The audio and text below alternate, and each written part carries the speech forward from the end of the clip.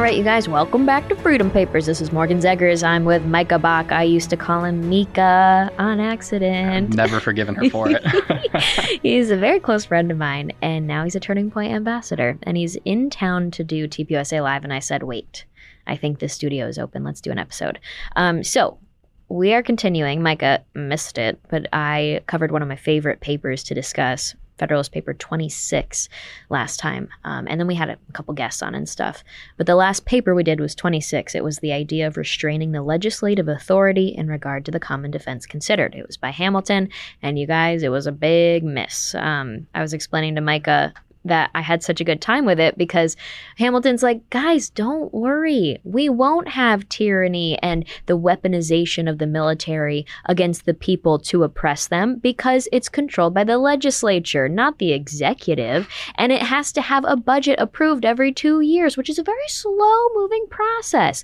Don't worry. Those kind of things take a lot of time and a lot of energy to be weaponized against the people. Don't worry at all. And what do you know? And so we talked a lot. Micah, if you haven't seen the episode, I don't know. I'm assuming you watched it. I will let you just say mom on this. There you go. We talked a lot about how, yeah, maybe the military specifically isn't used against the people to oppress us actively, but instead what is being weaponized in an oppressive way against us to keep us in check in a tyrannical way, in my opinion, is the bureaucracy under the executive branch. And so we've had guests on, we've had Paul Gosar on, and it's one of my favorite podcast episodes with this, where he breaks down what happened. Because, yeah, Hamilton's like, don't worry, this is a legislature kind of situation. We have separate branches of government, and they control the funding. They control the creation of laws. And so they can only have that kind of impact on the people. Well, Paul Gosar explains these big, huge bills that are passed by the legislature that hand over spending power, funding, and decision-making power to the executive branch bureaucratic offices and agencies. And then that is used to weaponize the people. And that's how you end up with things like the puppy torture funded by Dr. Fauci. Yeah, exactly. So we went through a fun conversation last episode. And then you guys, number 27 that we're going to talk about today, what do you know? Micah, this is a common title. It's the same subject. Continue. Who would have guessed, honestly? You know? We have a good time joking about that, but I'm really glad you're here. Thank you so much. Of course. Thank you so much for having me. I'm excited to discuss. And you guys, Micah, so I probably should have said this. Micah's got a really cool background where he has worked behind the scenes on Capitol Hill. He's seen some things, okay?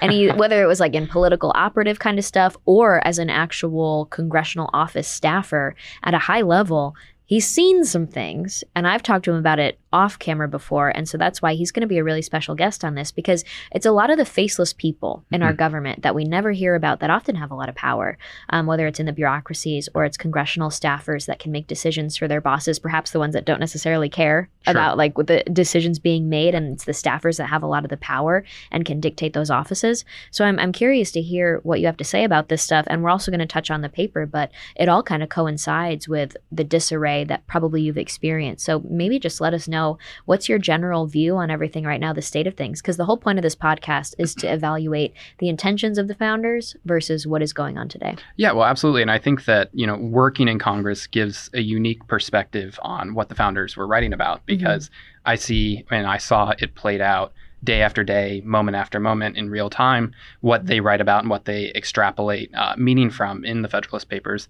And I mean, you're absolutely right that our legislature has vested a lot of power that initially was solely within their control to the executive branch and to our presidents and to our bureaucratic agencies. And you want to talk about, or he talks about the usage of military force as a check on state power. But what our founders really never envisioned was the creation of these executive arms of government that had the potential to utilize force in the exact same way that our U.S. military utilizes force, whether it's the FBI, the ATF, or any of these other three-letter agencies. They all have an arm and a branch that is designed to enforce their own regulations, oftentimes not even laws, but regulations in a very violent way.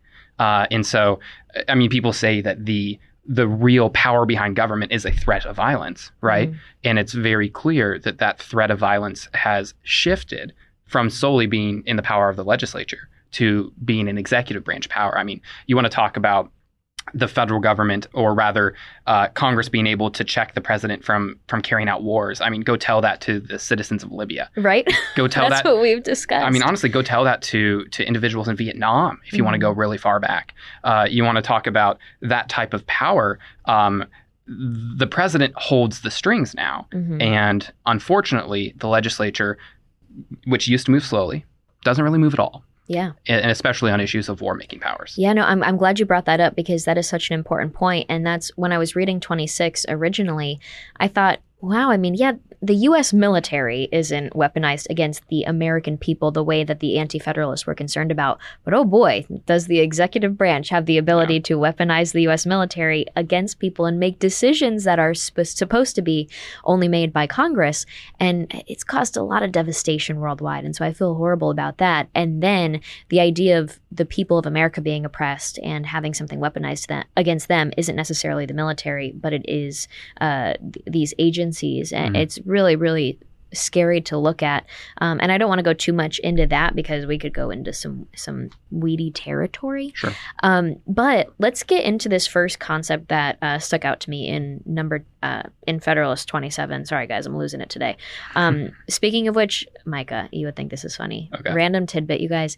I make wooden flags, right? Like, that's my business. I've paid off my student loans with that. Zeger's Freedom Flags, a little shout out. Yeah, there you go. I think everybody that watches Freedom Papers knows what like Zeger's Freedom Flags is, so I try not to plug it. But what's so funny is yesterday I was like feeling really inspired by these papers. Yeah. And I was inspired by have you seen the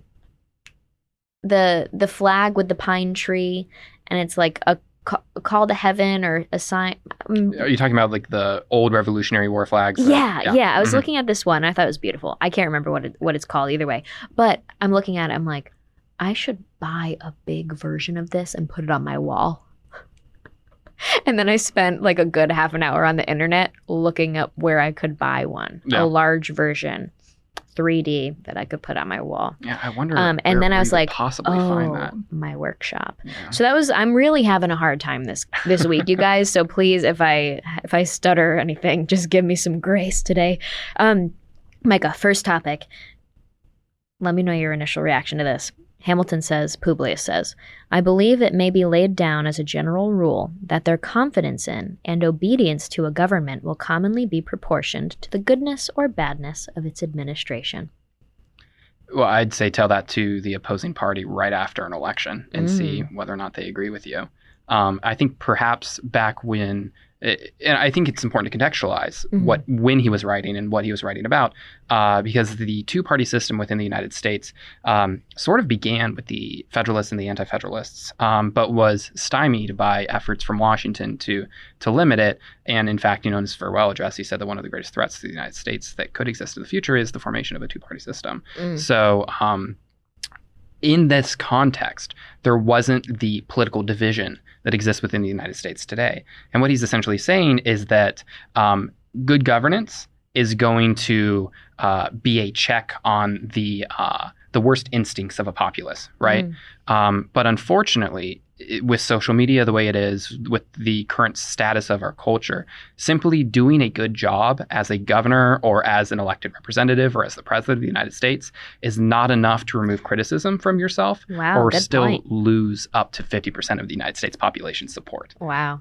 Now, that being said, you look at the type of leadership we have right now, and candidly, we're still able to point out individuals that do a bad job. And then, of course, their approval rating's a lot lower. Yeah, no, I mean, that's a great evaluation considering what's going on today. And you're so right. I mean, think of the results that President Trump brought for the country, and he was still hated by everybody for fake reasons created by the other side. And I think in general, this is such a good point in the sense of like, if you behave in a respectful way, you'll probably get people's respect, and they consider it obedience to government in this situation. But it's because in this context, they're talking about it as the Anti-Federalists were worried about force being used against the people, tyranny, oppression, it leading to another King George situation.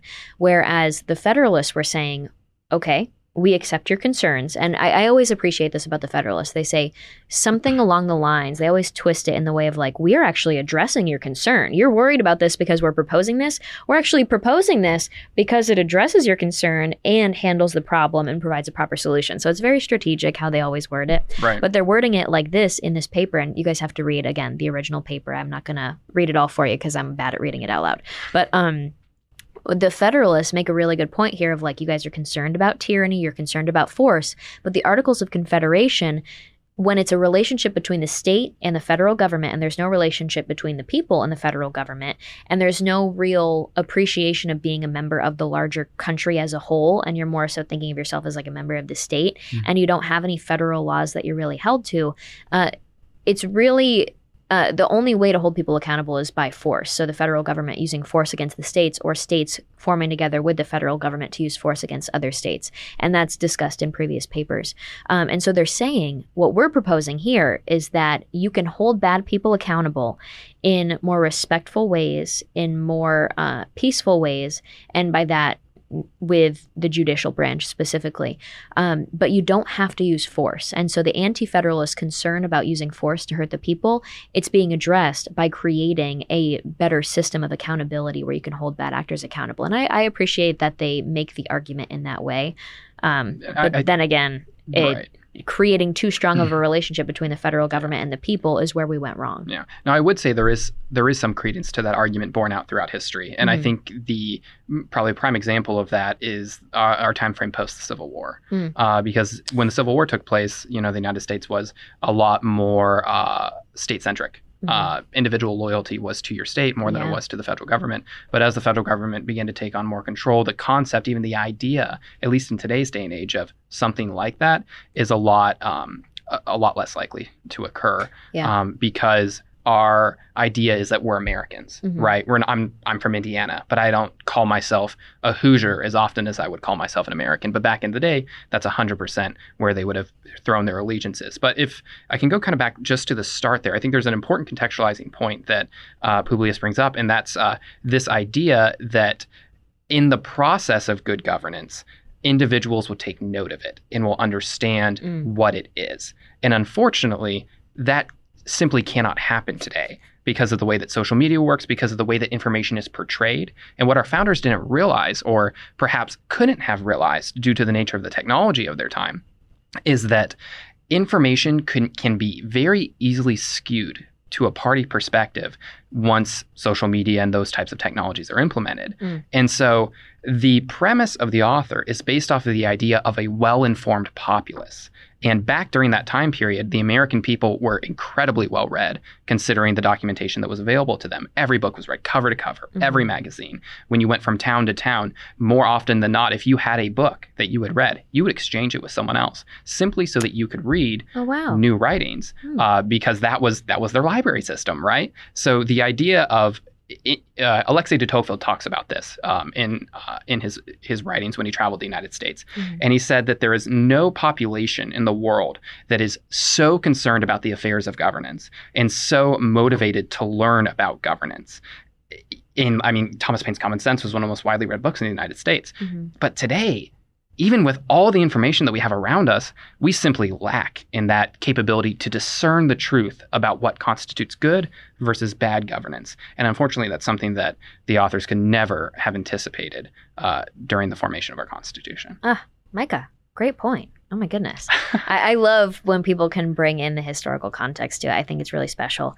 That actually reminds me, another point, I don't know if I highlighted it or not to read, but there's another general concept in this paper, and it's the idea that back then, you had smaller entities so separate, and we were considered such a big country, it was hard to bring all of these separate entities together. And so we needed to create that national identity. And now it's like, oh no, we could talk to somebody across the country in a second.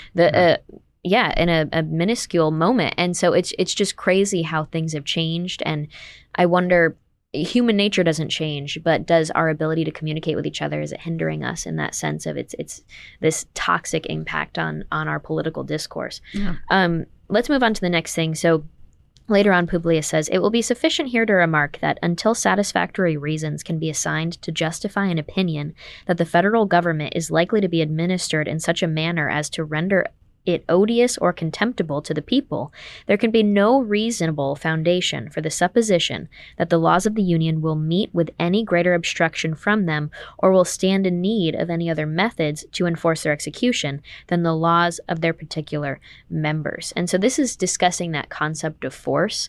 Back then, that makes sense. Yeah. Now, what is the government able to force onto us via, and what are they using to do it? Because this is considering the military. Right. And how can we avoid having to use force to implement laws in this country? If we're all states with our individual laws the way we are with the Articles of Confederation, it's messy. Every state is different. There's no way for the federal government to hold people accountable, and that creates a lot of chaos. And so, but now flash forward to today, where there is too much power for the federal government to force their ways onto us. And how can we get back to that healthy balance and strike that? Yeah, well, I think that, once again, this is all about the context that the founders wrote these documents in, right? The Department of Education didn't exist back then. The Department of Justice, What?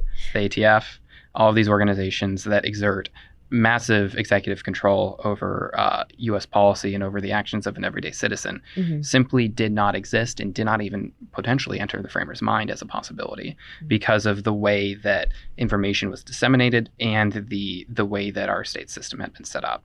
And over the years, through programs like the New Deal after the Great Depression, honestly, post the Civil War, through Reconstruction, things of that nature, the power of the federal government began to be supplemented by bureaucracy, extensive bureaucracy. And these individuals were not elected by any populace. They were not appointed by any judge. They were appointed by one individual, and that was the President of the United States. And those unelected bureaucrats had the ability to shape federal policy and regulation and disseminate that regulation across the entire United States in a very widespread and top-down style of approach. And so what we've seen happen in the United States is every education system emulates itself, right? The Department of Education has a standard, and that standard is emulated in every single state. And the way they've been able to do it, and this is something that the paper doesn't talk about, but if you can't threaten physical violence, you can threaten fiscal violence. And the dollar is almost as important as the sword when it comes to getting something accomplished. And that's exactly what's happened since our country was founded through the 21st century. Yeah, I mean, especially now today, the reliance of state governments on the federal government to fund most of their programs and to keep the state budget alive on a year-to-year basis is incredibly dangerous, I would say, because when you have things like a vaccine mandate or things that can be considered tyrannical, that a state government, their whole purpose is supposed to be to check the federal government in our federalist system. They don't want to speak up against these things coming from the federal government because they need to keep them happy. And so I always joke, like, when I settle down and plant roots for my family, I'm going in a state that doesn't rely on the federal government for funds, because you're right, fiscal violence can be quite dangerous, financial violence, whatever you called it. And same thing, I always think with this kind of stuff too, of like, it's not an actual law that they're forcing down onto us, but when you sit on a plane and they tell you, you are breaking federal law by not wearing your mask when you are not snacking, it's like, I work in Congress. What are you which gonna one? do to I don't me? remember that. Was I sick on that day? But it's so aggressive, the language, and even that alone freaks people out, and they're just kind of like, oh, never mind then. It's fine. But that goes back to the whole idea of an informed populace, right? Like, if you don't understand what is and isn't like legally binding, then you're going to do whatever someone tells you to do. Right. And that is a fundamental issue with the way our republic currently operates. Yeah. And not an issue that's going to be fixed at any other level than at the legislative level where it began in the first place. It's time for the legislature to go back to those founding documents and rein in executive overreach. And they have the power to do it, and hopefully they will. Oh, well, we've got to get into that discussion after these last couple points from the paper, because that's really where the money's at. Now, this is interesting. This was the idea that factions, that was all the topic of earlier. I mean, Federalist 10, all those things. We've covered all those topics. We're now on 27. What major progress we're making, you guys. Of 85, though. We've got a way to go, my God. This is talking about how factions are a lot less likely to rise up and cause trouble if they know they have to go against the federal government of the United States, not just the state government. And so I just think it's interesting, considering all of history, what's happened so far. And yeah, I mean, the federal government's scary now, especially. So I wanted to read this. The hope of impunity is a strong incitement to sedition, the dread of punishment a proportionately strong discouragement to it. Will not the government of the Union, which, if possessed of a due degree of power, can call to its aid the collective resources of the whole Confederacy, be more likely to repress the former sentiment and to inspire the latter than that of a single state, which can only command the resources within itself? So a federal government is a little scarier and more powerful than a state government if you're considering it an opponent. A turbulent faction in a state may easily suppose itself able to contend with the friends to the government in that state, but it can hardly be so infatuated as to imagine itself a match for the combined efforts of the Union. If this reflection be just, there is less danger of resistance from irregular combinations of individuals to the authority of the Confederacy than to that of a single member. Oh, you guys, that was pretty good. I mean, we'll take it. Micah. Yep. I don't even know where my mind's going on this one. Micah, I think of this as like, to me, I'm quite anti-government at this point. Anti-federal government in the United States, I should say. I believe in the concept of government. Okay, I'm not an anarchist. But to me, I'm thinking of it like, I mean, I kind of wish it was easier for factions to rise up against the federal government. I don't like the idea that someone says, oh, it's too big of a monster for me to even ever have change. And I think a lot of people have that mindset of like, this is out of my hands. I can't be a part of the change. And so we need to get back into that mindset of, no, this is a federalist system. And if us as factions that care about issues and want to have positive impact, I'm not talking about a negative, scary, Antifa-like faction, but I think in a positive sense, if we want to have change on a federal level, we should be able to, as individuals in 2022, be a little bit smarter and a little bit more aware of our power, that we can coordinate and build an interest group, if you will, and build a collective community of people that care about these issues and have impact on a local, state, and then hopefully federal level. I mean, that's the core concept of America, right? So what are your thoughts? I mean, I understand on a negative level, this does make sense, but then on a positive way, we're hindered in this negative mindset in America today. Yeah, no, and I think that there's two types of factions that I think Publius is talking about here. There's the formation of political factions and ideological factions in that sense. And then there's also the formation of violent, militaristic, overthrow style of Bad factions. Guys. And the context of that is, we had just formed the United States. We as a faction had just rebelled against the British Empire. So they definitely understood the importance of factions. Yeah, the rebels, Exactly. the colonists were a faction. 100%. Ooh. And then, just a few years later, Aaron Burr tried to form his own governmental system out west. So the idea that a military style of intervention could occur from a small group of people was definitely on their minds. And so utilizing the federal government as a check on that was desirable to many of our founders and to the author of this piece in that context. However, it's also important to talk about the ideological factions that you were referencing. And I think it is so important to reference the idea that our nation was formed by a group of individuals coming together, lifting up their voices, protesting, and forming the basis for our constitutional identity and our independent identity prior to violence actually taking place. And you can make the argument that the Boston Tea Party was a little bit violent, but no one died in that process. But they swept the decks after. 100%. They were there to take care of the janitor's work for them. But unfortunately, we seem to have lost that concept in the United States that you can protest, but protesting simply isn't enough.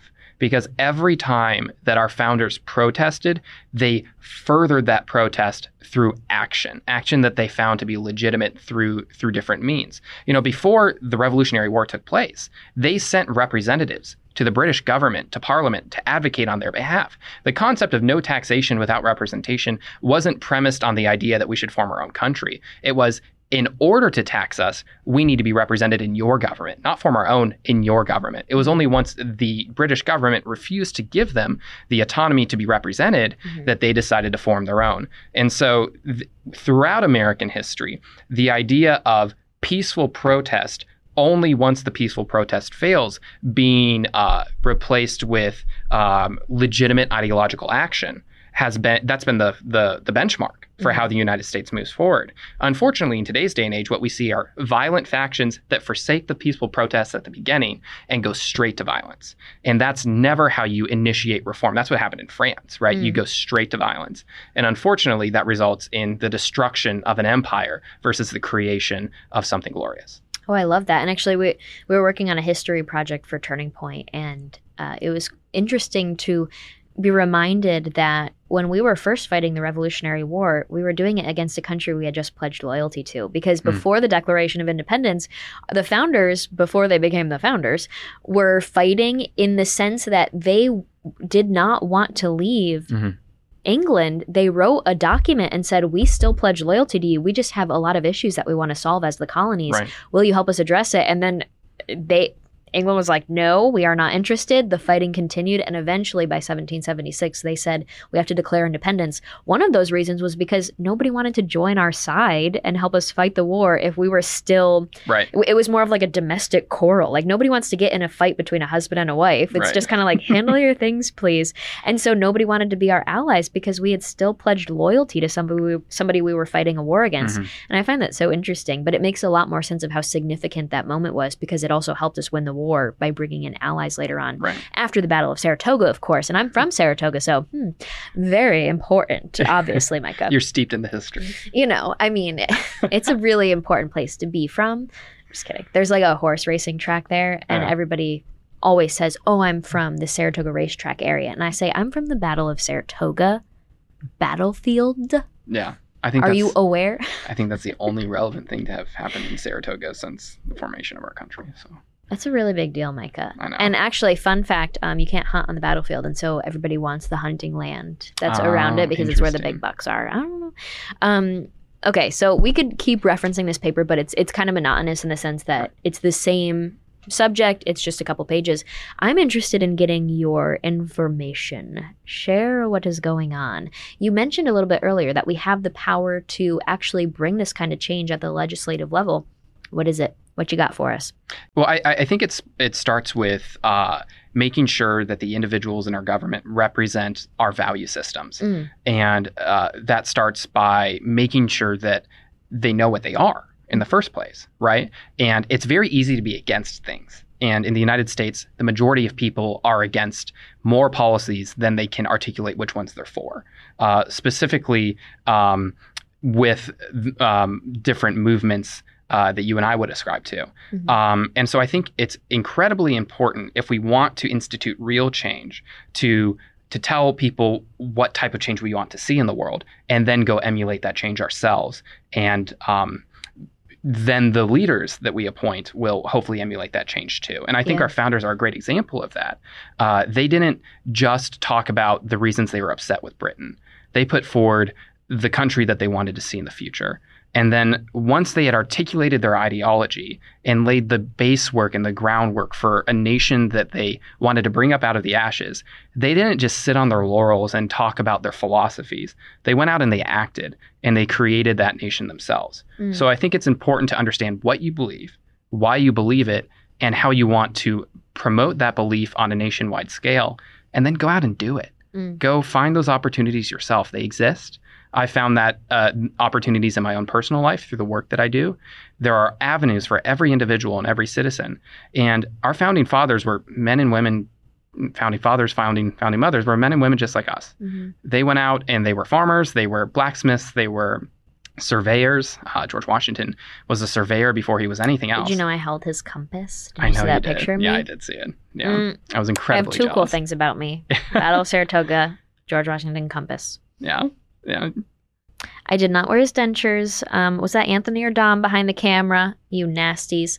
No, but what's really cool is his compass. He used it so much. He only had that one that he really used. His finger divot is in the compass, and they let me put my finger to touch the divot. I actually hate you with burning passion right now. You can literally come with me. We'll talk about this later. We'll discuss It's like an open museum for people to go to, but sure hate me. Well, I think it's just to reiterate, like, we have the power within us to shape our nation in the same way that our founders shaped our nation. The only difference is most Americans don't believe they can. Oh, yeah. Ooh. So conquer that belief. Spicy. Yeah. No, I love that. I think I talk about this a lot with like, I get so frustrated because when the vaccine mandate thing came down, everybody was messaging me in my network and they were like, does this mean I have to quit my job? Like, is that how I don't comply? Is that my step against tyranny? And I'm like, no. We are in a federalist system. Like this is a mandate coming from the CDC or OSHA, passed down through the bureaucracy. I was like, this is not how it works. What we do next is organize on a community level, business level, employer level, work with the businesses that also agree with us, make sure we build these local coalitions, meet with our sheriff's department, say, are you going to enforce these things? Meet with local leaders, state level leaders, and then work together to build this. Like we have a voice here, and obviously me like posting on Twitter, one thing is, yes, I'm using my voice in a way, but there's a lot of power when we come together and use the power the way our founders intended it to. Action doesn't stop at social media. It simply begins with the words and ends with your feet hitting the door frame and going out to the world. Micah, so powerful. I love that. Okay, so but trying like to get invited back, I need some powerful information on top of that. Like, what do you see when you were on Capitol Hill specifically? Like, what are the problems that us average Joe Schmoes who sit here and have to like wonder what goes on in swampland? What are we missing in terms of how bad it actually is there? Well, I think there's a couple of things. I think that there's that the powers that be have recognized that moving people based off of their ideology is a good way to control a large population.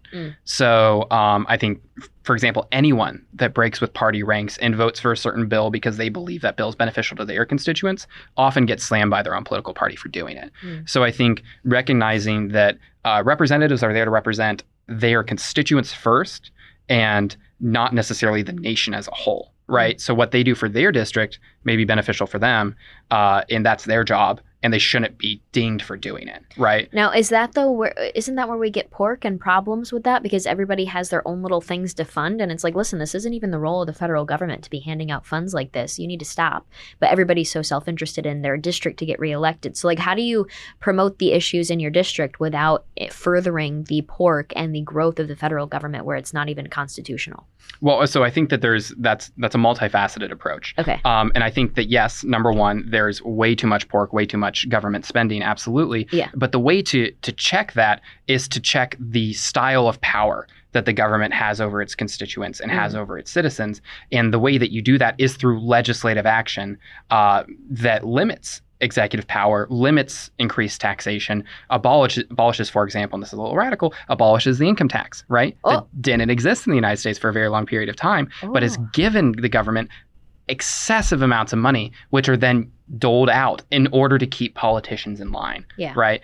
Because if the politician strays from the party line or strays from the governmental line or where they want them to be, suddenly they no longer receive the funding that they need for the district, and from a party perspective, don't receive the funding for their next go at it on the federal level. Yeah. I mean, can you actually explain, what's this committee situation? Do you actually have to pay to be on a committee to represent the issues of your district? There's definitely, it's not that cut and dry, but there's... Explain it for like the normal people like me. Yeah, so leadership, depending on which party's in power, and even the parties that aren't in power, will assign committee positions to members of Congress before what's up and coming, the 118th Congress would start. And those committee positions are decided by individuals in leadership with input from members, but individuals in leadership. So if you have a way to pad the odds, as it were, that you get certain committee positions, that's definitely something that happens. Also, if someone wants to be speaker, that's a vote by the House of Representatives to determine who is speaker. So that person who's running may say, hey, I will make sure that you get this committee position if you vote for me for speaker. Things like that happen all the time. And they're not just exclusive to the federal government, but they definitely have a much greater impact when the fate of a nation is on the line. Yeah, no, thank you for explaining that, because you have a very unique perspective on this where you've been a staffer right behind a lot of the stuff that's going on. And I really appreciate your perspective. And so just to clarify, that means the way that you can pad your chances of getting on the committees that you want, which means being able to handle the issues that your district really cares about, is to give money to political parties, right? That's an option. Theoretically, that could be happening, yeah. Oh, is this like something that isn't said? Well, I mean, I This don't is want to sad to say. allege that members of Congress are committing criminal acts, but that would be a Oh. criminal act. That's a criminal. Hmm. Oh, it's 100% a criminal act, yeah. I'm going to investigate this for the Freedom Papers podcast audience. Micah, do you have any last things that you want us to be aware of like, where should our focus be? People on this podcast, listen, you are a unique person if you're listening to this podcast, and I thank you very much for caring enough to learn about the Federalist Papers. I mean, really, imagine if more people did that. It's really, really something to take just an hour of your time, a half an hour of your time. We're doing shorter podcast episodes to learn about our nation's founding. So, Micah, what are your final thoughts for people that are listening based on your experiences? You got some special experiences. The system that we have in place in Washington, as broken and corrupt as it may be, is still astronomically better than the systems of government that have existed across the world for hundreds of years. Aw. What's broken can be fixed. And it starts with understanding how we got here. And that starts with our founding principles. Listen to Freedom Papers. Oh, Micah, what a blessing you are as a guest. Thank you. Am I a It's good very host sweet. or what? I'm so Oh, yeah, sorry. you're the Guys, I'm best. so sorry. I'm so awkward. I can really just read old papers, and that's the only thing I could do. I can't speak to humans. Micah, thank you for joining. Of I course. appreciate it, and we'd love to have you back next time you're in studio. Would love to do that. Thank you guys for listening, and remember to subscribe, give us 5 stars, watch our pretty faces on YouTube, Turning Point USA's YouTube channel. I really appreciate it, and you can follow me at morgan.zegers on Instagram. Micah, do you have an Instagram? Yeah, it's Micah Bock, MICAHBOCK. Will I see you at YWLS? I will be there in a work capacity for about a day and a half. Yeah. Oh, wonderful. Well, ladies, we'll see him there.